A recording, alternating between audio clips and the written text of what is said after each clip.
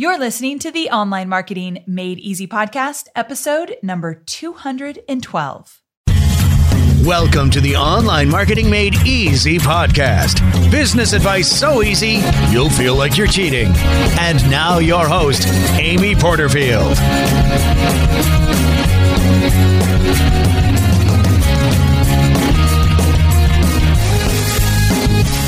Hey there, welcome back to another episode of the Online Marketing Made Easy podcast. I'm your host, Amy Porterfield, but I'm not alone today. I have my sidekick, Regis, with me. Well, his name is Rick Mulready, but you know I like to be Regis and Kathy Lee. I was hoping you would not intro this episode in that way. I can't help myself. But alas, you did. I just love having you on the show. And today's episode is going to be so good. We are talking about you hitting $1 million year with a considerably smaller list, but we've got so much to cover. Before we get there, how the heck are you? I'm doing well. I'm a little bit nervous about this episode. Like you asked me to do this. Like we get talking about this, probably 4 months ago? Right. And I was like, no, we're not talking about this. Because he really did. He said no. Yeah. So what made you think that maybe you will do it? Well, I just thought a lot about, number one, I don't love talking about the revenue and stuff like that. Outwardly, it feels weird sometimes. It feels weird, because oh, look at me. But I'm so not that way. The other thing was, I think that was the big thing. This is why I didn't want to do it. And what sort of shifted for me is I really did honestly think about it a lot for the last couple of months. And you and I get talking more about it. And I think one of the things that happened, it was such a small little thing. I was doing a one-day workshop in London. So a Facebook ads workshop in London when my wife Amy and I were over in Europe in January. And one of the guys there at the workshop said to me, just random comment. He said, I heard you on your show, talk about how you sometimes record your intro and outro like 7, 8, 9 times. And I was like, and your point is? And he's like, I felt so much better after hearing you say that. And I was like, really? That's so normal. And then I just got me thinking about this whole, I talk about this, the iceberg metaphor a lot, right? People only see what's above the water. They don't see what's going on below the water behind the scenes. Exactly. And it just sort of that little comment that he made, kind of struck me. And I was just like, I need to share more of this stuff. I need to share more of the behind the scenes because it's murky. It's not always smooth sailing. And so I'm not going to lie. I'm a little bit nervous about the conversation here today. And the reason Rick says he's a little bit nervous is because we are going to talk about some shifts that he had to make in the way he approached his business, the way he looked at his business, the way he looked at himself. He had to get brutally honest about a few things. And so that's the surprising thing about business. I love to teach the tips and the strategies and all of that, but I also like to look at how are you thinking? How are you feeling? Why did you make those decisions? How did they work for you? If they didn't work, what do you need to shift? So we've got to talk about that because so much of being an entrepreneur is in your head. And if you don't recognize that and you only think about the tips and the strategies and the techniques, those techniques will only go so far before they completely crash and burn. You've got to get your head on straight around all of this stuff you're working on in your business.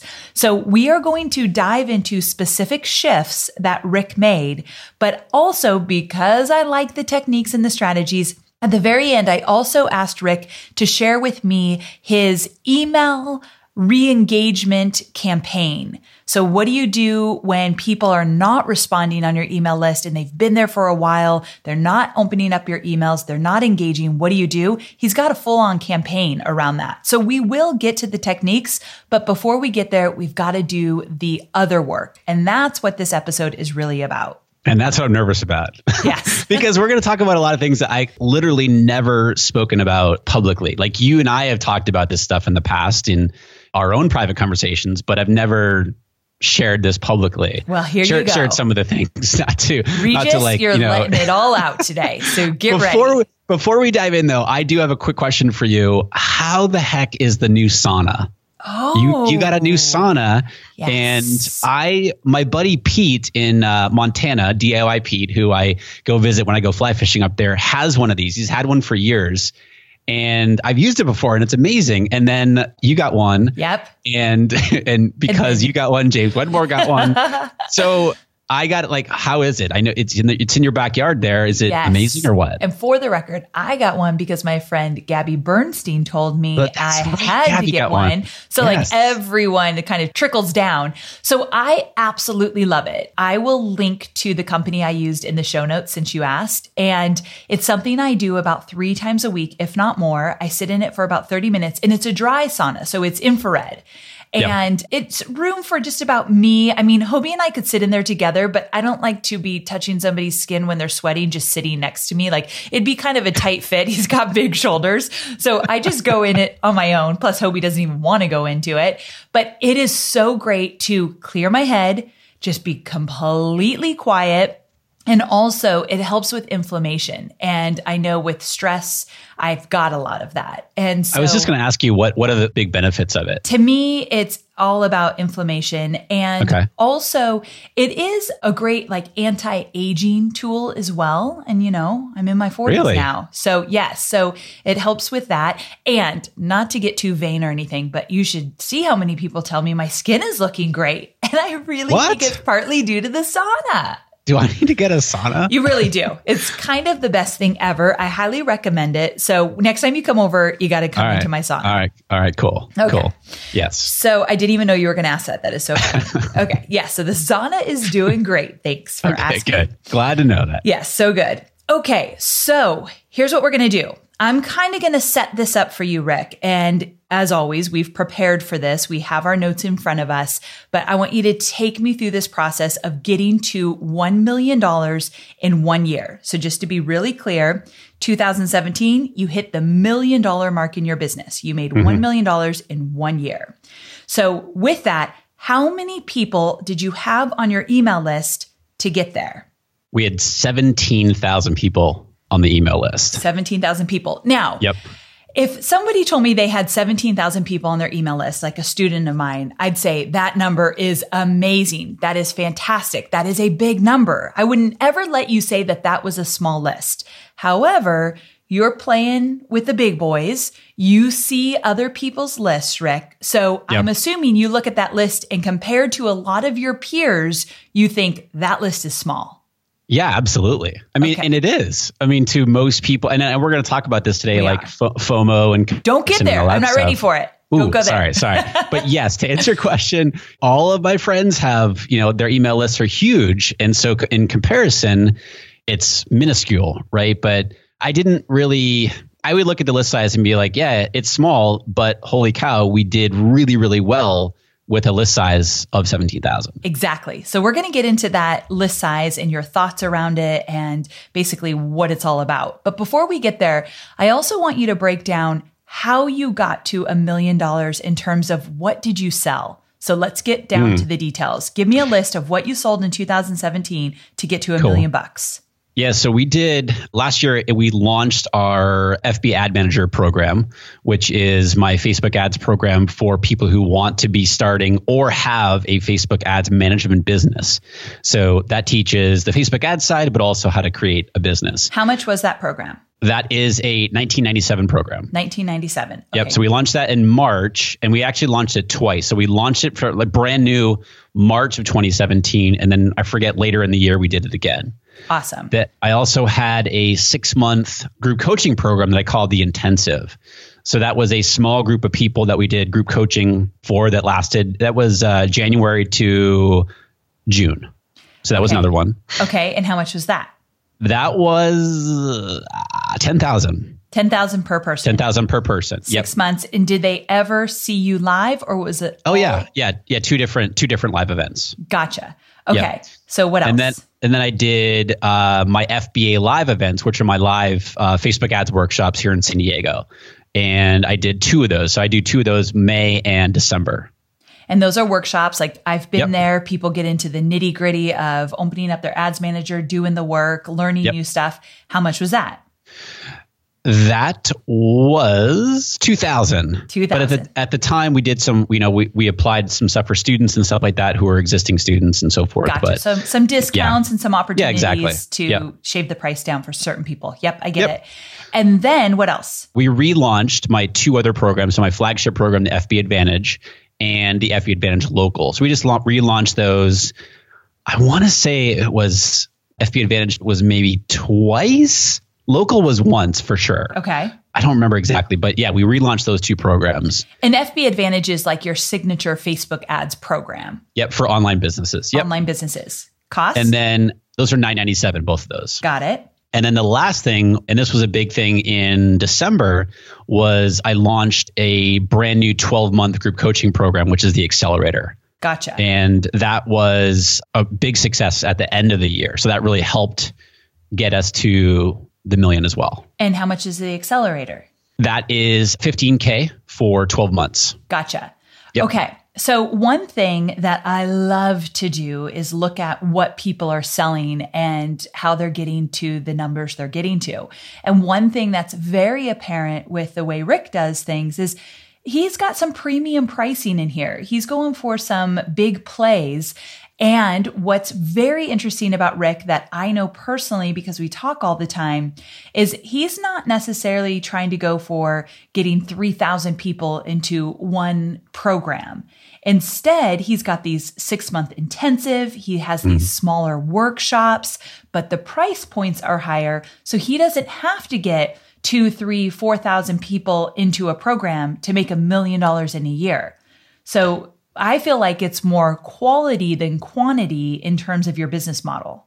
Yeah. And the reason I do this is because people want different things, right? Some people want courses. Some people want more of my individual help or my team's help. Some people want like, hey, let's go into a live workshop and bang this stuff out and implement and get right in there. And then I'm done. Some people want longer term help. So that's what it's designed to do. It's basically wherever you are in your business and where you need help the most, that's where we have an offering for it.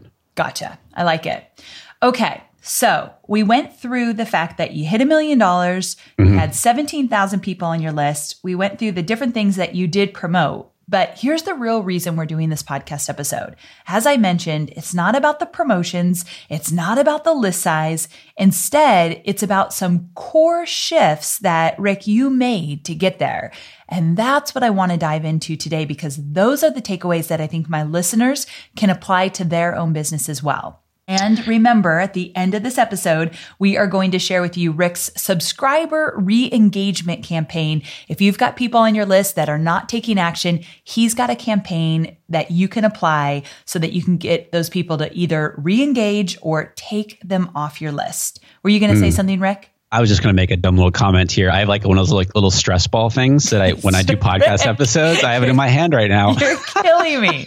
Okay, then I'm going to go deep, because if you're nervous, then I want to make sure we validate that nervousness and really get to the hardest stuff. It's when you're nervous that's when the best stuff comes out, I think. For sure. And that's when you get the most feedback. You're like, oh, I really appreciate that. Well, that was the most nervous to be talking about that. Exactly. It's like my episode about my weight. I'm like, I'd rather stick a pen in my eye than talk about that. But there you go. Here it is. Okay. So I get it. So I'm going to go through the shifts. I'm going to name the shift because I know what it is. And then I want you to just tell us about it. So number 1, you shifted how you were thinking about your own email list size. Okay. Talk to me about that one. Well, I mean, when I first started, so the business has been going for a little over 4 years now. And so when we first started, like I was no different than anybody else. I was still getting the notifications when people subscribed. And that was like a dagger into my heart. Like, what? No, like people are unsubscribing from my list. Like that killed me. We shifted that really quickly here. We like lose the notifications. Yes. So as we were talking about before, as we started to talk about, I should say, is we hear all the time people throw around list size and stuff like that. And you just never know. I mean, I'm not like questioning anybody, but you just never know like what the truth about that is. So for me, and I think we're going to talk about this here today, is that my list size in the middle of 2017 was about 30,000 people.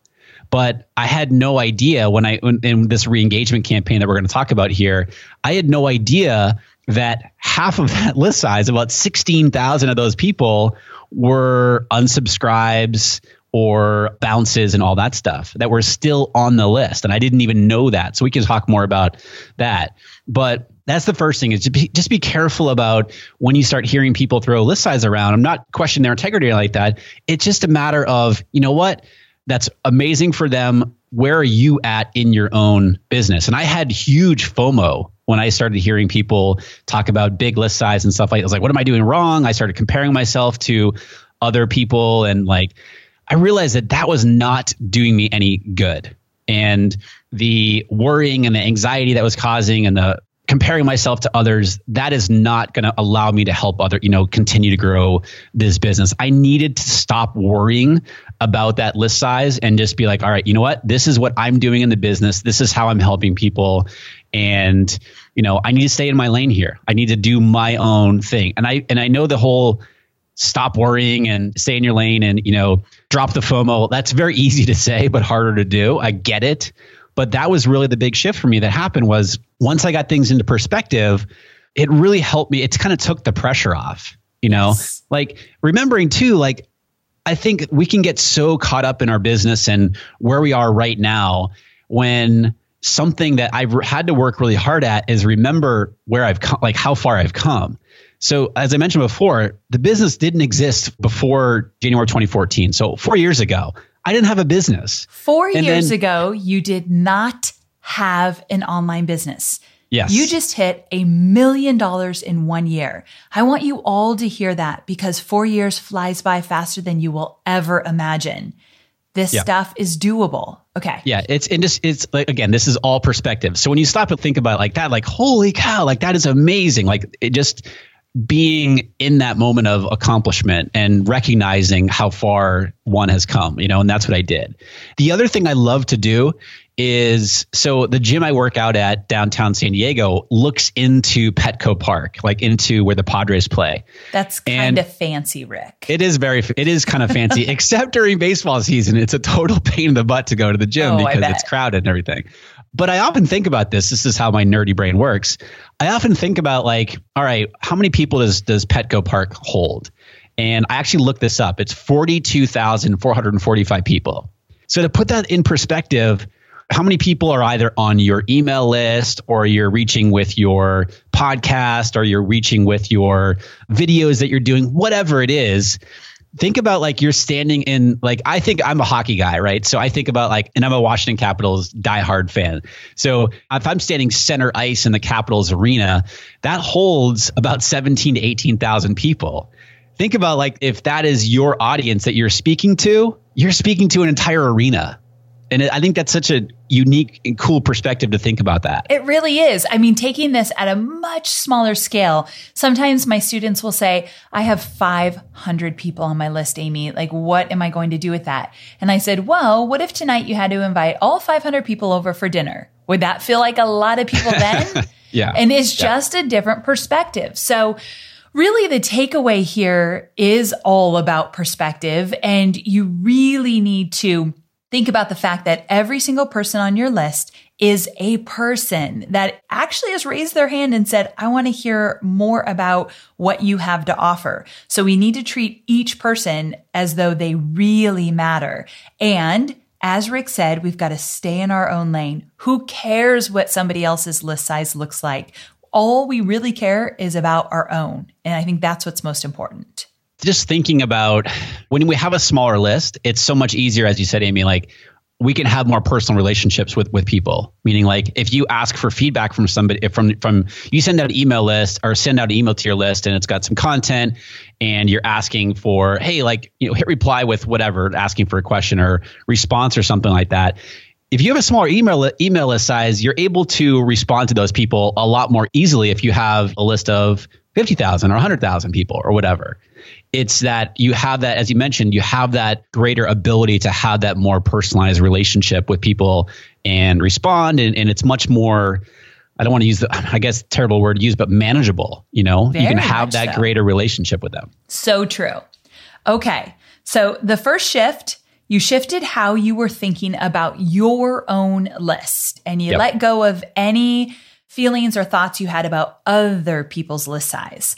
So the second shift is that you shifted your feeling around your $1 million yearly goal. So I asked Rick, I said, did you have a goal of hitting $1 million in 2017? And he said, oh, I did.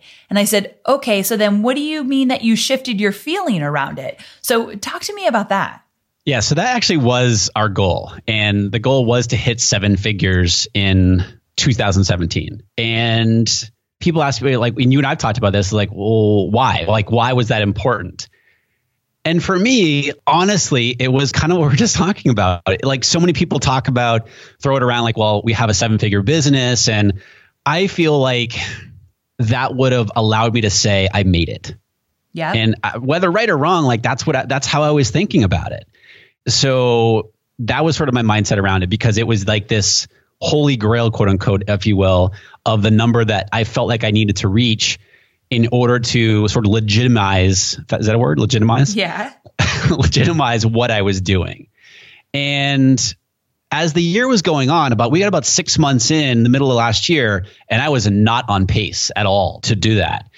And I was working really hard. I was killing myself, working really hard like I have been for the past several years.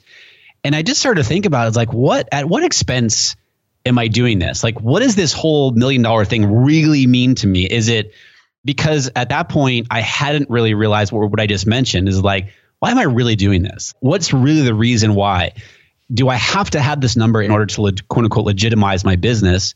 Heck no, I don't. I realized that it just wasn't important to me anymore. And I realized that, you know what? My goal is still $1 million, but if I don't hit it, it's okay. I also realized, and this is, I think, something that you and I have talked about a lot, as I mentioned before, this is something I never talked about actually publicly, is the business wasn't fun anymore. And about 2.5 years ago, I remember distinctly, I hit rock bottom. And I remember distinctly because my wife, Amy, and I don't know why I always say my wife, Amy. I think that's distinguished because I'm always talking about you. Right. So Amy and I were. What if you said like, so Amy and I were in bed and we were talking. Yeah. Let's just say your wife. I like it. My wife, Amy. We were living in our original apartment here in San Diego, the first place we moved when we moved down from LA.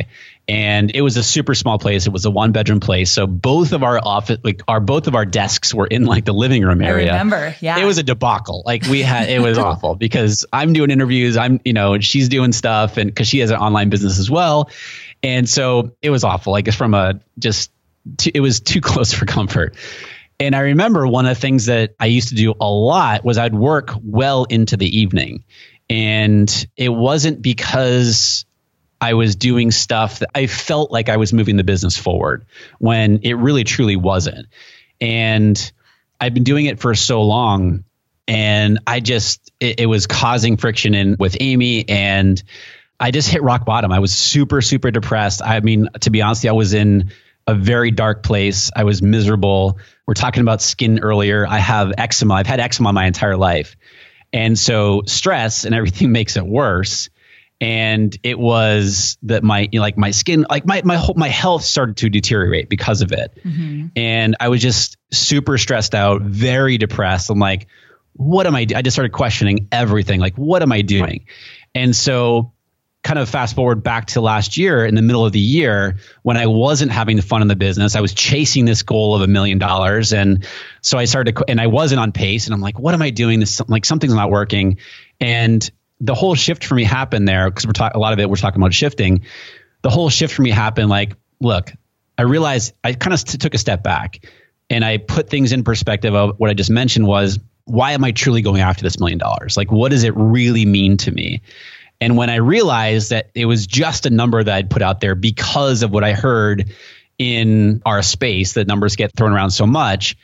When I stepped back from that and said, you know what? The goal is still there. I am never going back to that 2.5 year ago feeling. I hit rock bottom. You were miserable. I was. And you and I talked about that a lot from when I shared that with you. Yeah.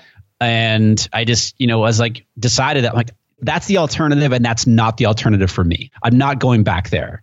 And so I'm going to have fun with this, and I'm going to do this from a sense of service and a sense of giving. And, the numbers are going to take care of itself, if you will. And so that's what became most important, is how am I genuinely adding value to my audience? And that sort of started to shift. And it wasn't overnight. It shifted in the last 6 months of the year, and it took the pressure off, Yes. And you and I have talked about this a lot for where these types of things, and we sort of let go of these things. It took the pressure off. I felt like it allowed my personality to kind of shine through more in my business, which people were starting to comment on. They were giving me positive feedback and stuff like that, which was awesome. And whenever possible, I was stepping in to help on a personal level for other people, like the messenger strategy that I know that you talked about on your, was it 200th episode? Yep. So, just a quick recap on my podcast, I would ask people to message me with their feedback about the podcast, like what they wanted to hear, episodes, guests, all that type of stuff. And I would actually go in there and I'd be talking to people, and people were like, no, this isn't you, Rick. No, this is really me. And so it was just more of that personalized adding value to people. And it just took the pressure off, And so the big takeaway for it, am I stealing your thunder here with the takeaway? No, go for it. Was that it's just, you can't make it about the money. And I know it's so easy to say that when, the business is doing well, but you really can't. When you shift that focus to how am I going to serve and help people, the money's going to take care of itself. And that's sort of the transition that I went through at the second half of 2017, where it's you know what? I'm not having fun anymore. I'm not happy with where things are at.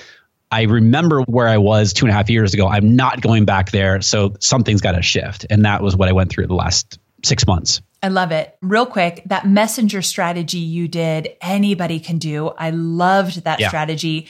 Episode 200. So amyporterfield.com/200. Rick gets into all the details about that, as well as a bunch of experts talk about their own secret strategies they use. So definitely check that out. One thing I want to add to this before I move on to the next shift is that one of the telltale signs that you are making it about something that's not serving you is when you feel like you are white knuckling it. Another way to look at it is you're hustling yourself to the bone kind of thing.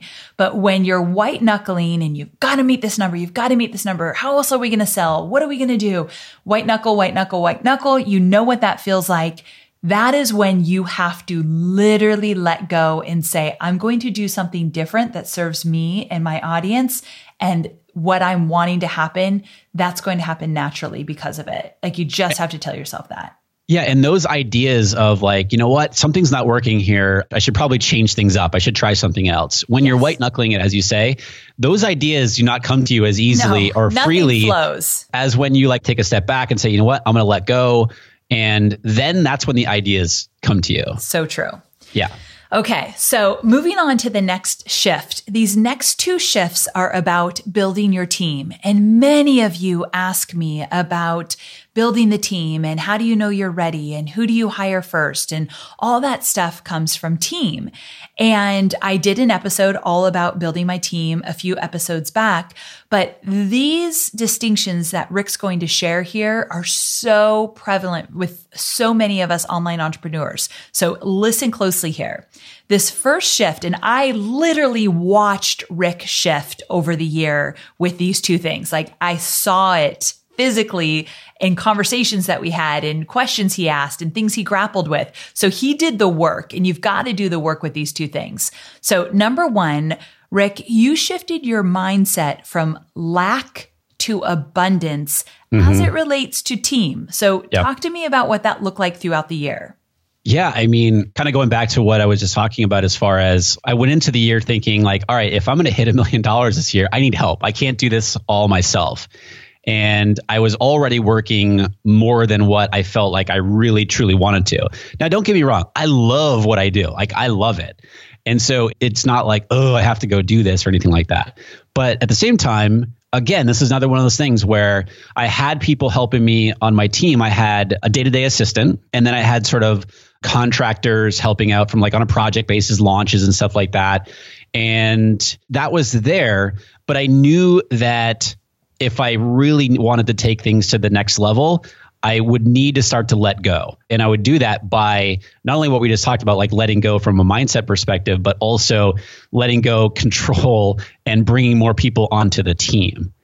The hard part for me was that I was like, how am I going to afford this? And even though the business is doing very well, my mindset immediately went to, how are you going to afford this? This is like you don't have the money for this. I come from a very middle class background in New Hampshire and from very much a lack mindset. That has been the biggest thing that I've had to work on over the past several years, shifting from that lack to abundance mindset. So with that, I knew that if I invested in bringing people onto my team, that was going to help us grow bigger, help us serve more people. And then that would take the pressure off of me from having to do everything in the business. And so what I realized was like, you know what? In order for me to make this work, in order for us to do those types of things, I had to shift from that lack to abundance mindset where, you know what? If I bring more people on, we get to do all these different things. We get to serve more people. I don't have to take all the pressure. And I get to help them because I'm supporting them as well. That was a huge shift for me. Huge. And as an online entrepreneur, let's not pretend that it is easy to say, I'm going to bring you on and I'm going to pay your salary, whether it be project fee, retainer, hourly rate, whatever it is. Paying somebody out of an online business that you don't necessarily always have consistent revenue coming in, that is a freaking scary thing. I totally get it. And I talked about that a lot in episode 208, all about growing my team and my big fear that I am paying for somebody's livelihood. And that is really where Rick got to. And the next one, he's going to talk about what his team looks like today. But he literally is paying for someone to live. Like that is their main revenue stream. And that scares many of us. Rick, would you agree? Like that is a scary thing. Absolutely. And I struggled with that. The whole building the team has been a massive evolution for me from a mindset perspective over the past 4 years. It was not something that came easy to me. Like this is something that I probably sought the most help on in the business in addition to mindset is how to grow the team, how to be a good leader and all that sort of thing. Yeah. And a big part of that, because I am a control freak, is you got to let go of that control in order to have a bigger impact on whatever you're trying to do. So true. And so hold on. That's going to be our next shift. So one quick second. I'm jumping back and saying that you learned to move from lack to abundance. Mm-hmm. And also, I think the big takeaway is getting honest with yourself. Are you not growing your team because you are scared to spend money?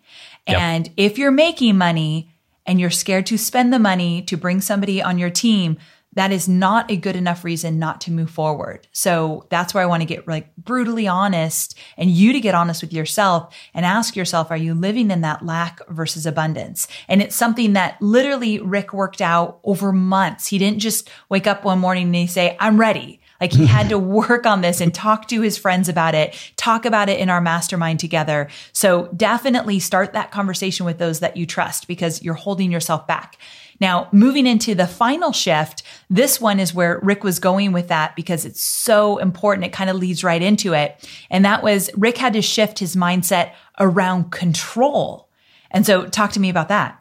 Yeah. Like I said, I'm a control freak. I want things going out the way that I want them to. Amen, brother. Me too. And I have been challenged with perfectionism. I want things to be perfect. The evolution there was I had to let that go. I had to shift that mindset of, you know what, perfectionism is only going to hold me back. If I want to have the impact that I want to have and I want to help the number of people that I want to do, I am not going to be able to control everything. I've got to trust in my team and also trust in how you're hiring people that when you bring somebody on, like you've hired them for a reason. Let them do their job. They're part of your team. And so after I got past that hurdle of investing in growing the team, I then had to learn to trust them and allow them to do their job. Basically, you don't want to be the bottleneck in your business. And for a long time, I was that person that was holding us back. And we talk about that a lot as well, right? Yeah, so true. So I have a small team. Like this is when, it's sort of like when people hear about the email list size, but then they also hear how big or small the team is. Yes. And I have a very small team. And what you like to say is you have a small but mighty team. Yes. So I have an executive assistant. Everybody's local, by the way. And that was a shift that I decided to do, take a page out of our friend James Wedmore's playbook here, is to hire locally. And so everybody on my team on a day-to-day basis is here in San Diego. So I have a day-to-day executive assistant. He handles, sort of the day-to-day stuff as far as calendaring and email and customer service and that sort of thing. I brought on a project operations manager. I call her my integrator. She's like project manager. Now she started in October. And you and I talked about, have you ever talked about on the podcast here, Rocket Fuel, the book Rocket Fuel? I think a little bit, but mention that too. That's a good one. So the whole concept of Rocket Fuel, it's the follow-up to the amazing book Traction by Gino Wickman. And Rocket Fuel just talks about the two different roles in a business, the visionary and the integrator. The visionary is pretty much just what it sounds like. It's the person it's the CEO who has the ideas, you're coming up with the vision of the company. And the integrator is the one who's making sure that those things happen. They're integrating those things into the business and basically running the day-to-day of the business and the team so that the visionary can do their job.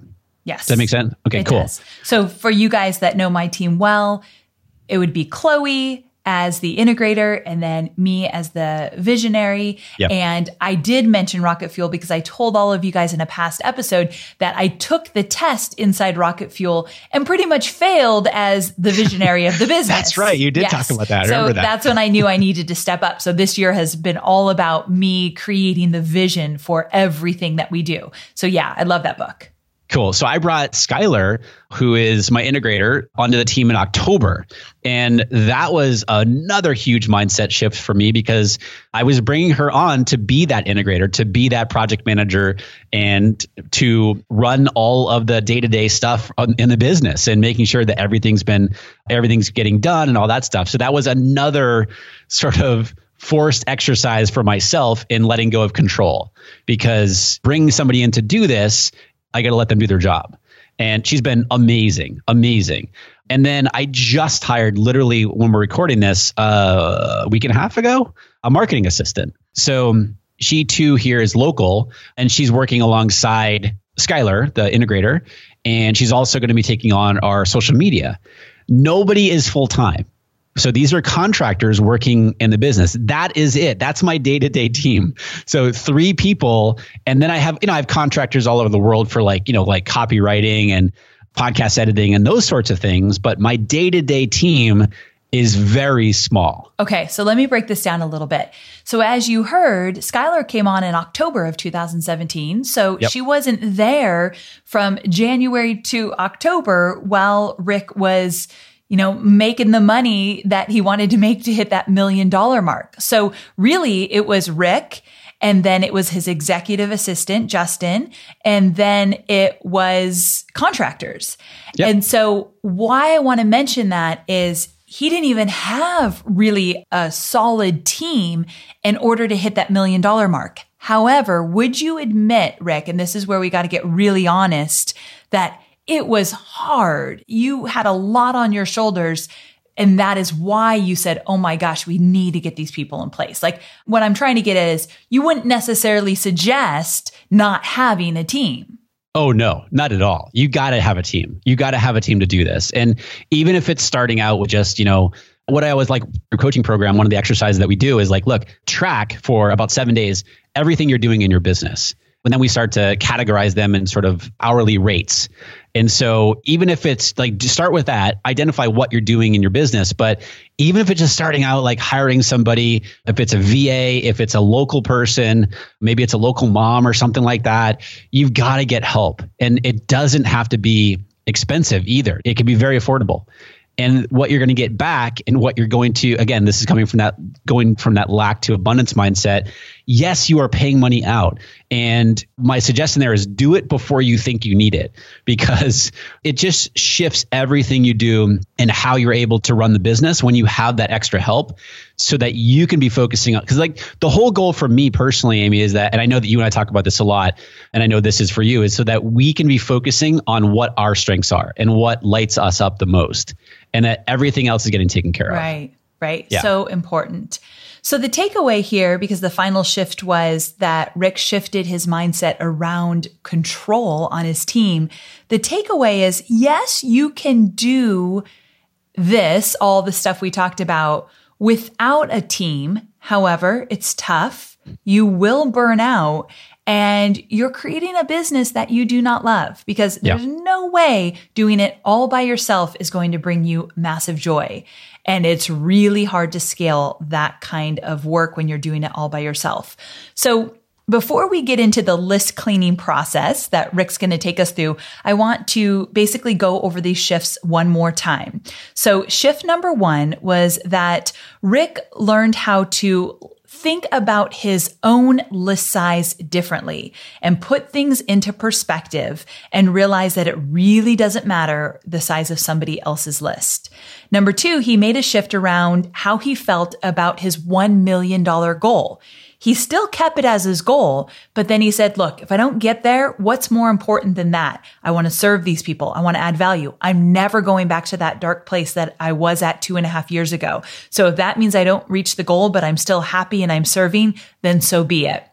Funny thing is, the money falls into place when you stop white knuckling. And that's exactly what he did.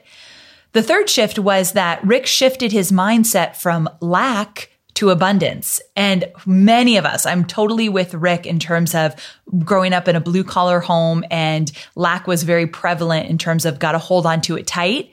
And so we have to shed some of those experiences we've had in our past to look at the abundance that is all around us. There's enough for everybody. And I love that Rick said that when we were taking these notes. There's enough to go around for everybody.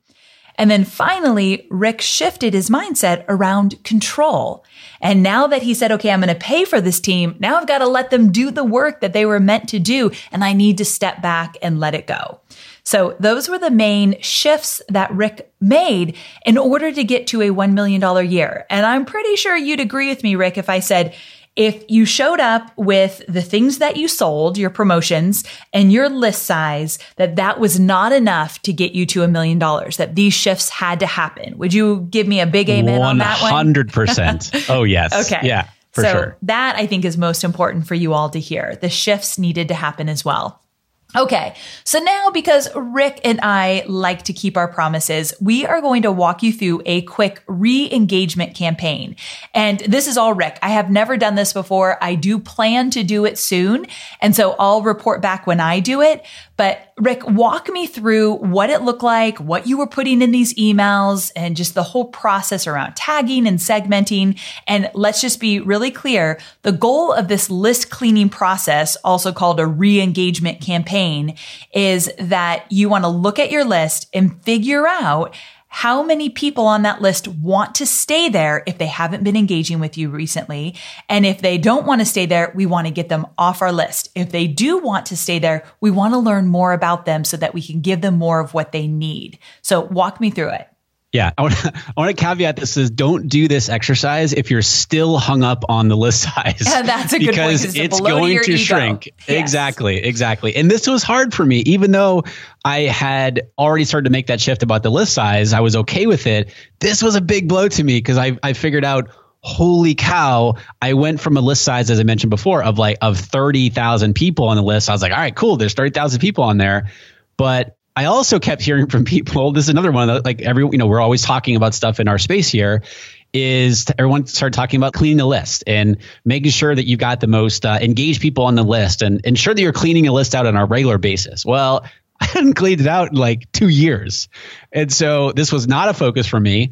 And then I was like, you know what? It's time to do this. So let's figure out how best to do this. And we're going to go through the process here in just a second, but I'll tell you the results of what happened here. So again, the list size was about 30,000 people. And when we did the re-engagement campaign, cleaned it up, the list size dropped down to about 17,000 people. We lost, I think at that time, about, I know it's not adding up because we added some people, but we lost about 16,000 people. We dropped about 16,000 people off of the list.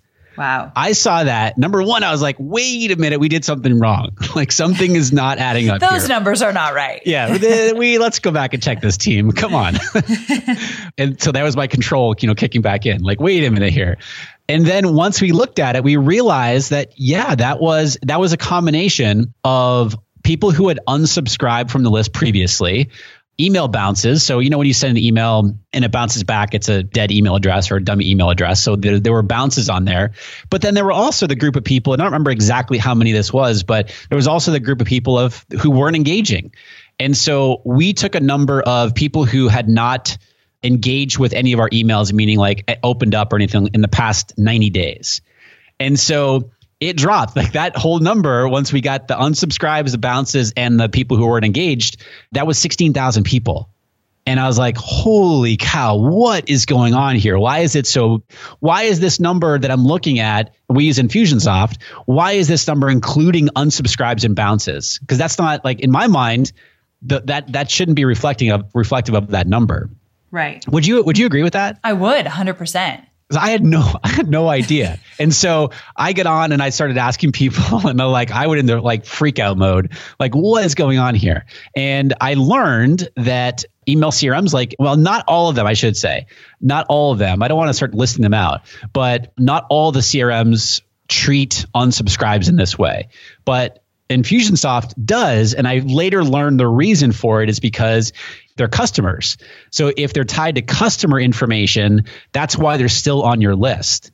And it's showing up even though they might be an unsubscribe, but maybe they're a customer for, I don't know why that would happen, but that is the reason why they keep it on the list. But you're still paying for that number.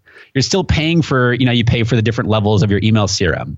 Yes. So anyway, so we cleaned it down to about, at that point, it was about 16,000, and then it raised up a little bit over to about 17,000. And so this is what that re-engagement campaign looked like. The first thing we did, as I mentioned, we segmented the people on my list that had not opened any of our emails in the last 90 days. So we came up with that group of people. We also identified who those unsubscribes were and what the bounce emails were. So once we did that, we looked at, okay, who are the people who have not opened any of our emails in the last 90 days? And then we said, all right, over the next, I think it was 2 weeks, we sent out 4 emails.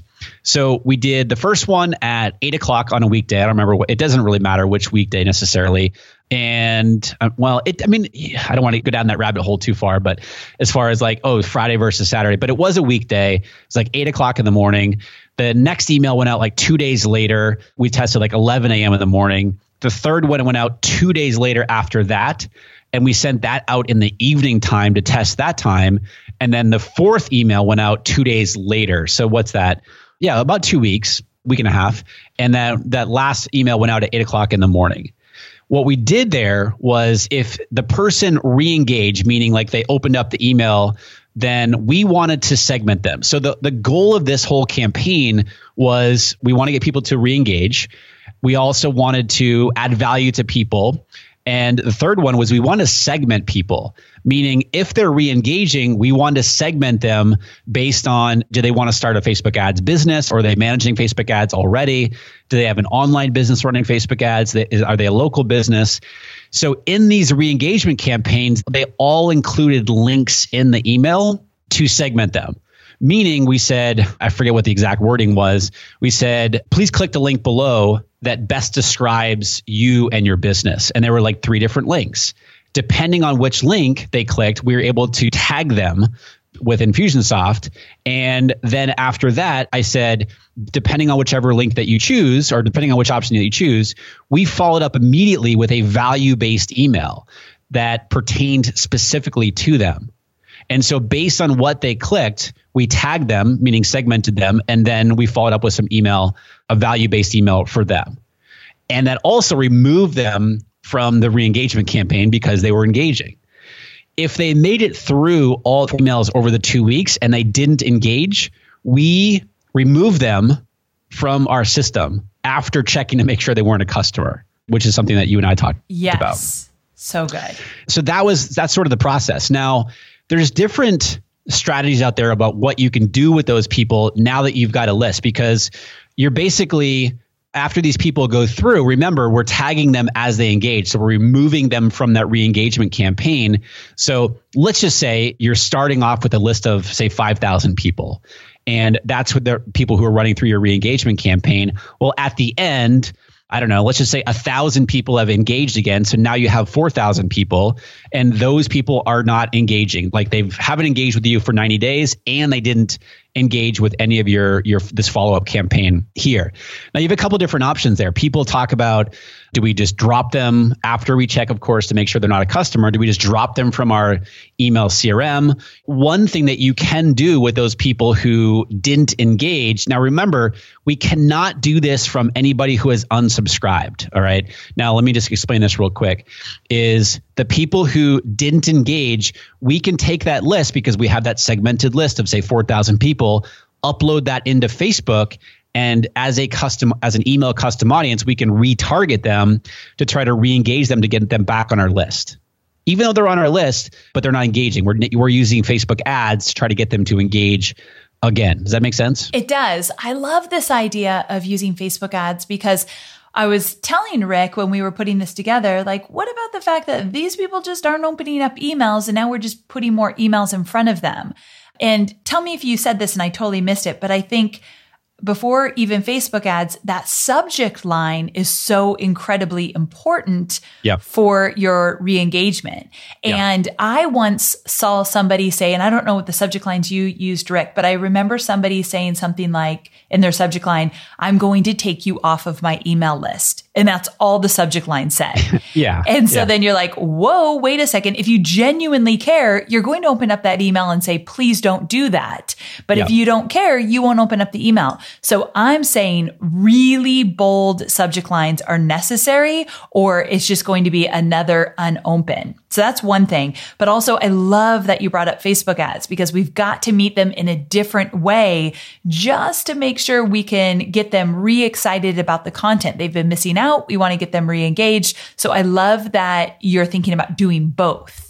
Yeah, exactly. And just kind of set a time for yourself. You're like, all right, you know what? For the next 2 weeks, I'm going to spend a few dollars to reach this audience here to see if I can re-engage them. If they're not, okay, cool. Like that, there's the whole ego thing where when I had like, holy cow, 16,000 people, my list was not 30,000. That was a big hit to the ego. Now, if somebody doesn't want to be on my email list, they unsubscribe, please get off the email list because I want to serve people and help people who want my help. And that's really how I think about that. One thing I want to kind of touch back on real quick about the Facebook ads, be careful about doing that strategy that we just talked about with your unsubscribed people. So people who are unsubscribed on your email list, you cannot upload those people into Facebook to retarget them to try to get them to subscribe again. That is against Facebook's custom audience policies. If somebody has opted out of your email list, you cannot be uploading that list into Facebook to serve them ads. It's against policy. I love that you brought that up. So that's very important to remember. Yep. Okay, Regis, I think we did a good job here. I think we went through all of the emotions and thoughts and feelings around what the year looked like and how you got to $1 million. I really appreciate you sharing some of those stories that you've never shared before. And I hope it actually feels good to you because I know it's going to be valuable to our listeners. It does feel good. And I just want to acknowledge you and thank you very much because you know how nervous I was about doing this. And I'm obviously, you know, that if I didn't want to do it, I wasn't comfortable. I wouldn't have done it. Right. But I felt like if I'm going to talk about this, I'm going to talk about this with you in this sort of setting to have a conversation. And I really appreciate you and how you handled this and kind of going through the conversation with me. And as you know, this was a harder one for me, but I really appreciate how you handled it with me. So thank you for that. So honored to do so. I'm so glad we shared your story. I think it needed to be shared for sure.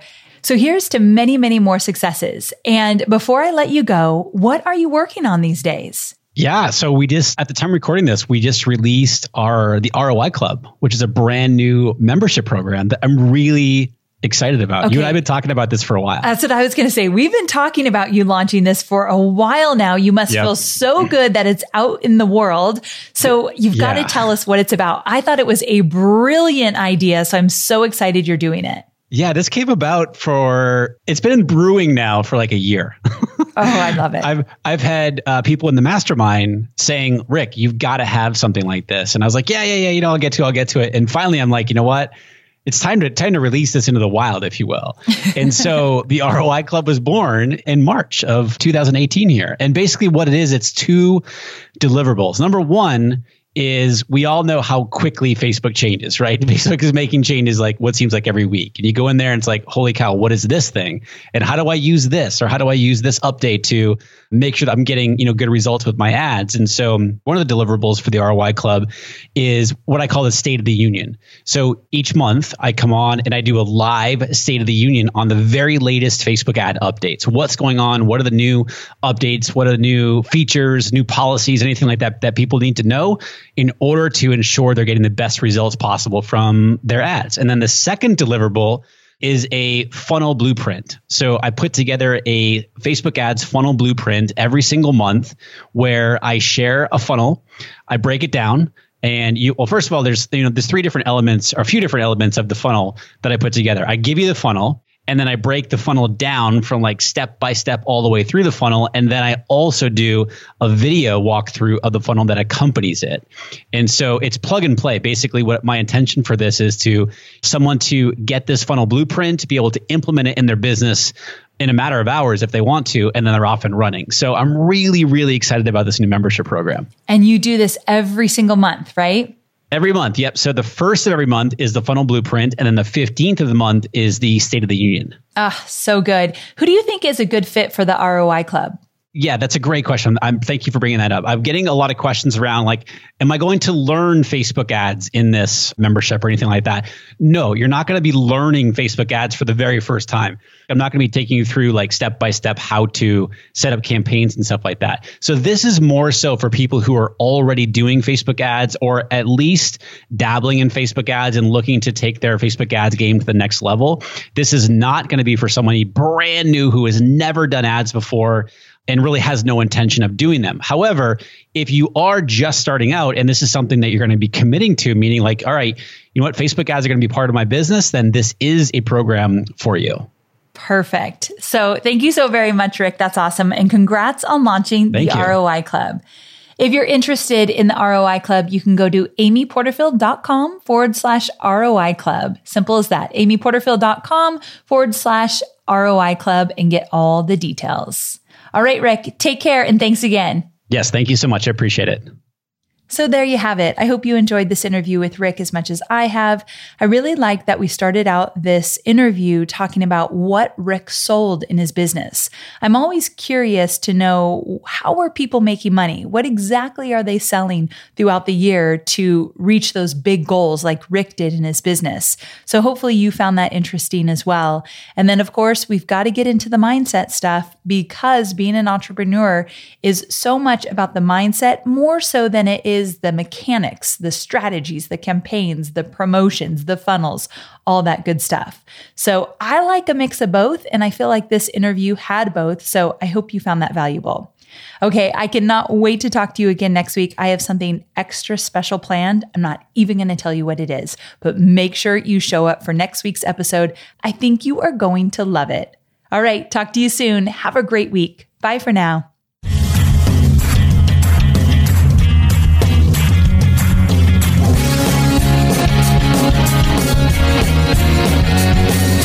Thanks for listening to the Online Marketing Made Easy podcast at www.amyporterfield.com.